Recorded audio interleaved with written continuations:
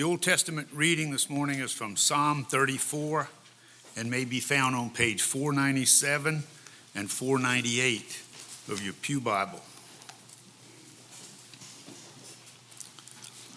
I will bless the Lord at all times. His praise shall continually be in my mouth. My soul makes its boast in the Lord. Let the humble hear and be glad. O magnify the Lord with me, and let us exalt his name together. I sought the Lord, and he answered me, and delivered me from all my fears. Look to him and be radiant, so your faces shall never be ashamed. This poor soul cried and was heard by the Lord, and was saved from every trouble. The angel of the Lord encamps around those who fear him and delivers them. Oh, taste and see that the Lord is good. Happy are those who take refuge in him. Oh, fear the Lord, you his holy ones, for those who fear him have no want. The young lions suffer want and hunger, but those who seek the Lord lack no good thing. Come, O children, listen to me. I will teach you the fear of the Lord. Which of you desires life and covets many days to enjoy good? Keep your tongue from evil and your lips from speaking deceit. Depart from evil and do good. Seek peace and pursue it. The eyes of the Lord are on the righteous, and his ears are open to their cry. The face of the Lord is against evildoers, to cut off the remembrance of them from the earth. And when the righteous cry for help, the Lord hears and rescues them from all their troubles. The Lord is near to the brokenhearted and saves the crushed in spirit. Many are the afflictions of the righteous, but the Lord rescues them from them all. He keeps all their bones, not one of them will be broken. Evil brings death to the wicked, and those who hate the righteous will be condemned. The Lord redeems the life of his servants, and none of those who take refuge in him will be condemned. The word of the Lord. Thanks be to God.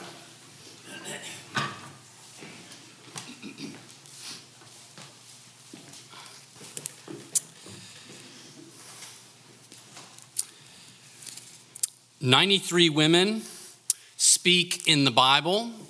49 of them are named. And the words that they speak, which are estimated to be about 14,000, represent about 1.1% of all the words in the Bible. So here in this passage that we're about to read in the 4th chapter of John, we have one of the longest segments of dialogue when a woman speaks, and she speaks at length.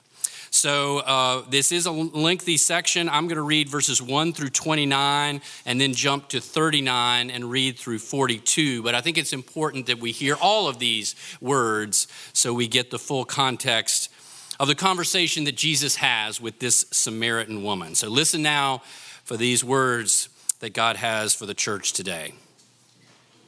Now, when Jesus learned that the Pharisees had heard Jesus is making and baptizing more disciples than John, although it was not Jesus himself, but his disciples who baptized, he left Judea and started back to Galilee. But he had to go through Samaria. So he came to a Samaritan city called Sychar, near the plot of ground that Jacob had given to his son Joseph.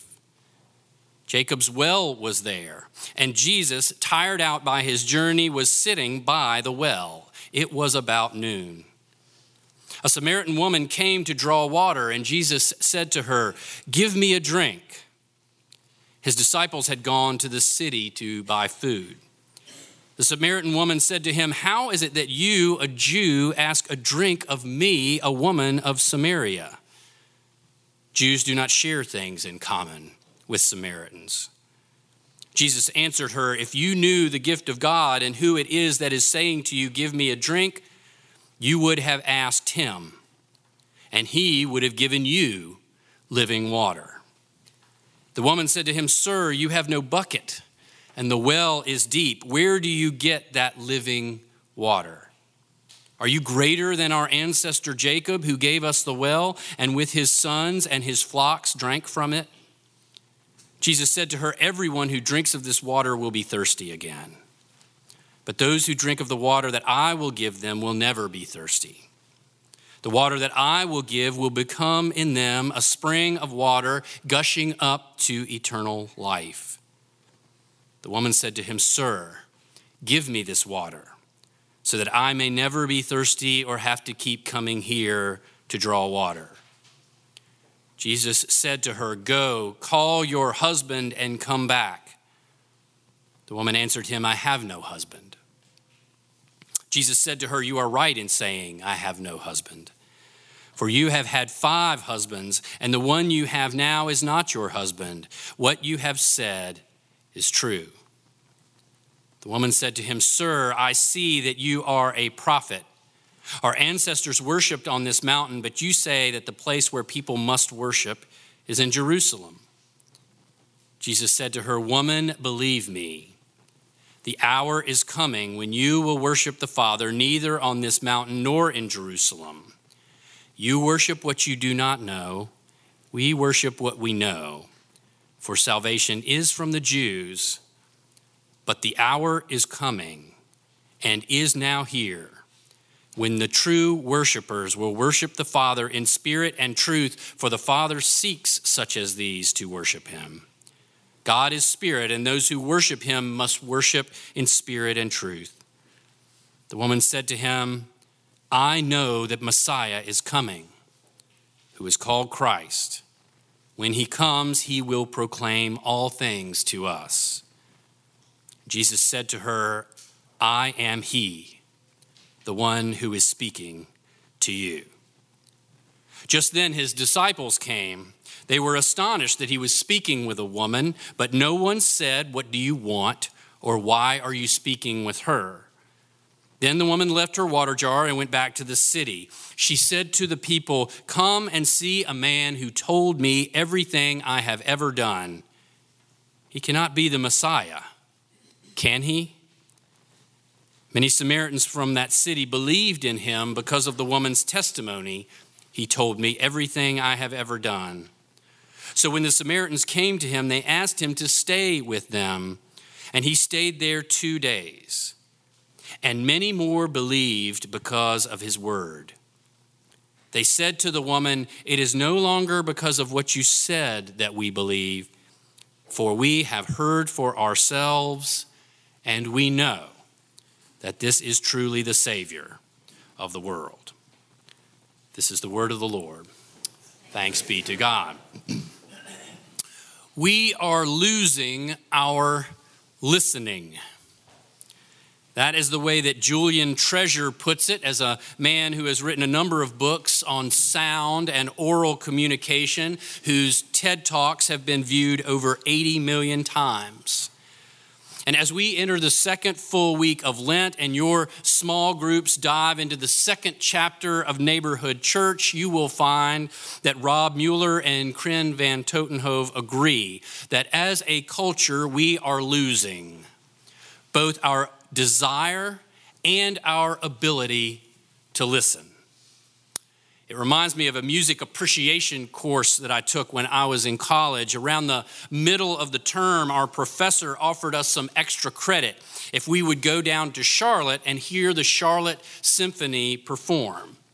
A friend of mine and I decided to take him up on the offer, so we got dressed up, relatively speaking, and we drove down to Ovens Auditorium in Charlotte, and we were able to get pretty good seats in the orchestra section that were right in the middle with a great view of the stage. And as the lights went down and the conductor picked up his baton, my friend reached into his blazer pocket and pulled out his Sony Walkman.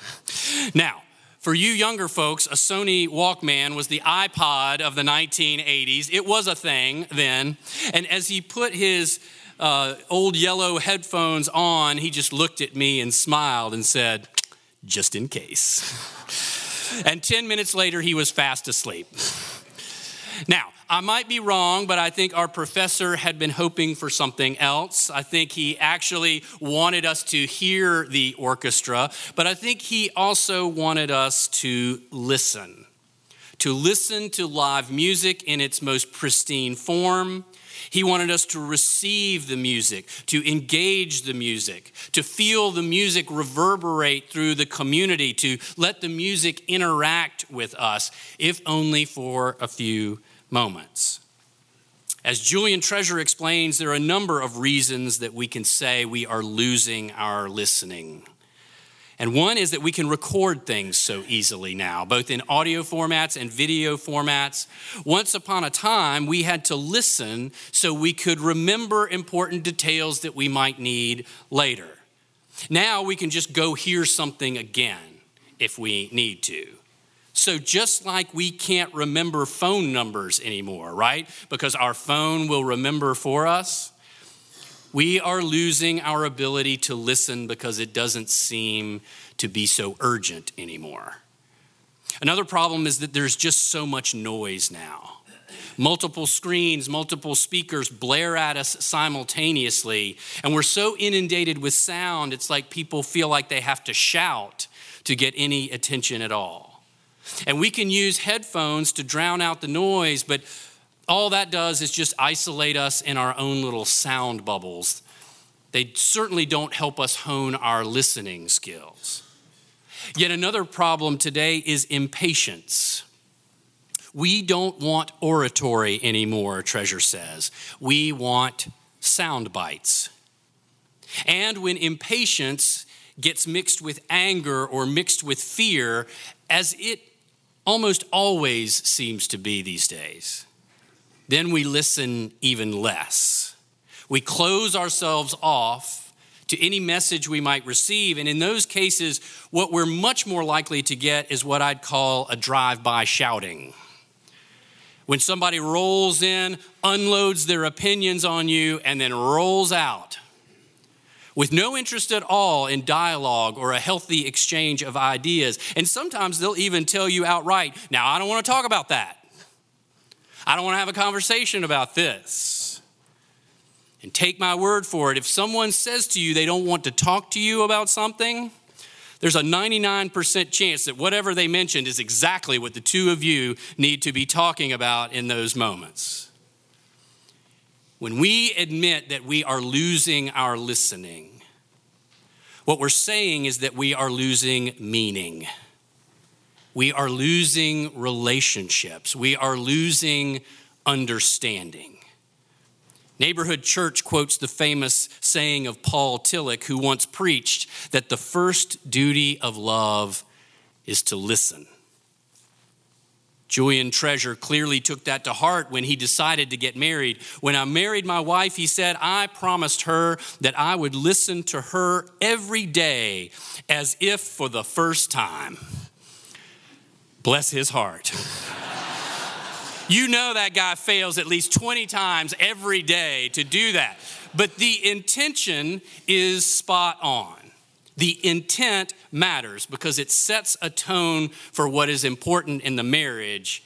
And he knows, as we know, that to be committed to another person in love is to commit ourselves to listening to that person.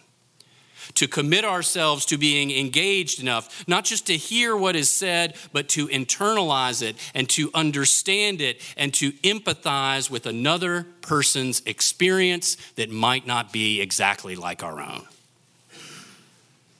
If we look at this morning's scripture through this lens, we see that this is a gift that Jesus and this unnamed Samaritan woman gave to each other. And gave to each other graciously. Both of them listened. And that's actually saying something because their exchange could very easily have ended as a drive-by shouting. The whole thing started pretty abruptly, even rudely if you think about it. Can you imagine if you walked up to a water fountain and someone you didn't know was standing there leaning against the wall, and when you kind of stride up says, "Give me a drink." Get your own drink, stranger. Now that reaction would have been especially understandable because she knew Jesus was a Jew And she knew that he knew that she was not a Jew, that she was a Samaritan. It was her hometown, actually. Jews and Samaritans did not get along. They didn't get along culturally, religiously, ethnically. They did not mix. They did not socialize. They did not talk. Now, admittedly, it would have been a little dangerous for her to totally blow off or ignore Jesus. As a woman, she could probably get in some trouble for being overtly disrespectful to a man. But I think that just adds to the social distance that was separating them right at the outset. Here at the beginning of this conversation, we have to think this is probably not going anywhere. Because we know how hard it is today, not only for us to speak, but certainly for us to listen across painful divides of politics and religion and race and culture. We are not having very many good conversations ourselves these days. So we probably don't have a very good feeling about how this particular conversation might play out. For some reason, though, she hangs in there. With courage, with boldness, she actually names the divide right at the beginning. You're a Jew, I'm a Samaritan. Why are you even talking to me, let alone asking me for help? But note that this is not a rebuff as much as it is a substantive question, an inquisitive response that was seeking an answer, seeking deeper understanding. All right, this may actually go somewhere. And Jesus does not miss the opening. His answer honors her courage. He essentially says, yes, I know we are different. But let's get past that for the moment. And let's talk about something better. If you had known who I am, you would have asked me to give you a drink. And I would have given it to you. And it would have been living water. Okay, the woman says to herself, are we still talking about this well? Does he just need my bucket? Or are we moving into deeper waters to some kind of meaning that is more metaphorical than literal? And I cannot help but notice that there is something special in this man and in his words. Something that makes me remember what we have in common. Like our shared lineage in Abraham, Isaac, and Jacob. Are you greater than our ancestor Jacob, she asked, the one who gave this well? Now, I have to think that Jesus might have smiled at this point, maybe just to himself. Things are getting interesting. Only he could have seen the potential for a substantive conversation with this unnamed woman. And he chooses now not to speak of what has been, but of what might be. Those who drink the water that I will give them will never be thirsty.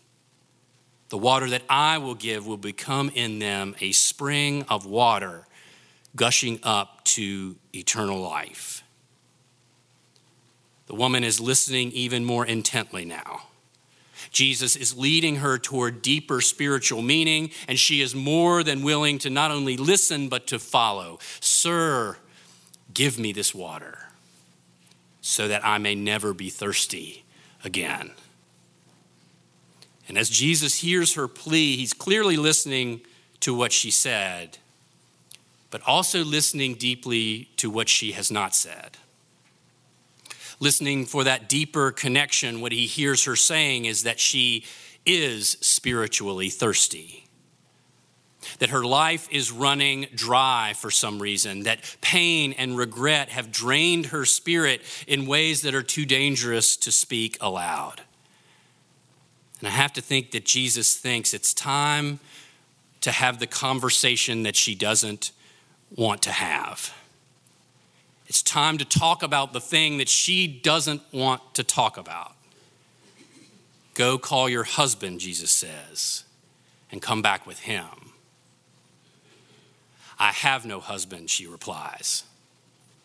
Again, undaunting courage, vulnerable honesty, incredible staying power. How many people who would have turned on their heels and walked off in a dusty huff at that point, but not her. Time to lay a big card on the table, Jesus thinks. I know you have no husband, for I know you have had 5 husbands. And I also know that the man that you are with now is not your husband. I have heard you. I have listened to you. I know you. And what you are saying is true. Clearly, her instincts had been right. This man is unique. This man is special. He knows things that he could not possibly know if he was not a man who is close to God. Sir, I see that you are a prophet, she says. And at this point, I think the woman seems to fall back.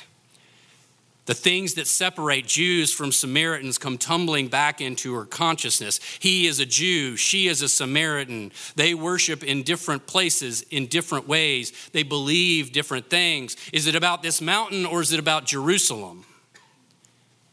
And again, Jesus listens, not just to what she is saying, but to the deeper feelings below her words.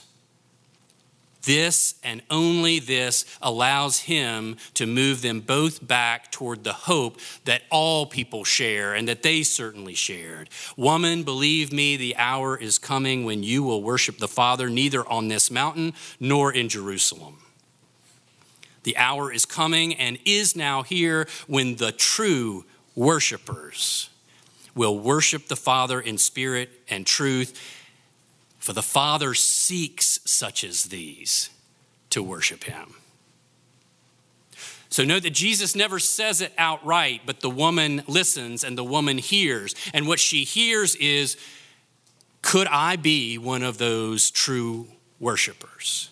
Could I be one of those people that God is seeking? This man seems to be saying, hinting, hoping that I could walk with him, that the differences between us do not have to keep us apart. And all of a sudden, she starts speaking his language, a language that they both shared, claiming a hope that they both shared, claiming a hope that Jews and Samaritans held in common. I know that the Messiah is coming, and that when he comes, he will proclaim all things to us. Finally, after both had listened, after both had hung in there with one another, 2 people who were miles apart in the eyes of the world are speaking in terms of us, not them. And Jesus carries her on that final step down onto the bedrock of his witness. I am he says. The one you are speaking about, the Messiah, is the one who is speaking with you. They've come a long way from get me a drink. And the only way they made it from point A to point B was that they had listened to each other. Neither time did somebody just roll out. They held in there, they talked to one another honestly about the things that they needed, about their deepest desires. And when she went back to her people and told them what had happened, they listened too. They listened so much that in the end they were able to say, we don't just believe because of what you said. We have heard for ourselves. We have heard for ourselves and we know.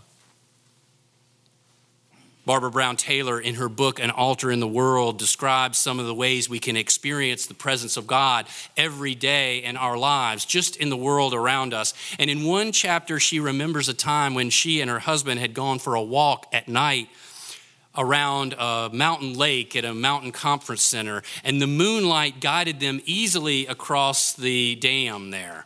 But when the path turned and descended down into a dark tunnel of Carolina laurel, they had to pause.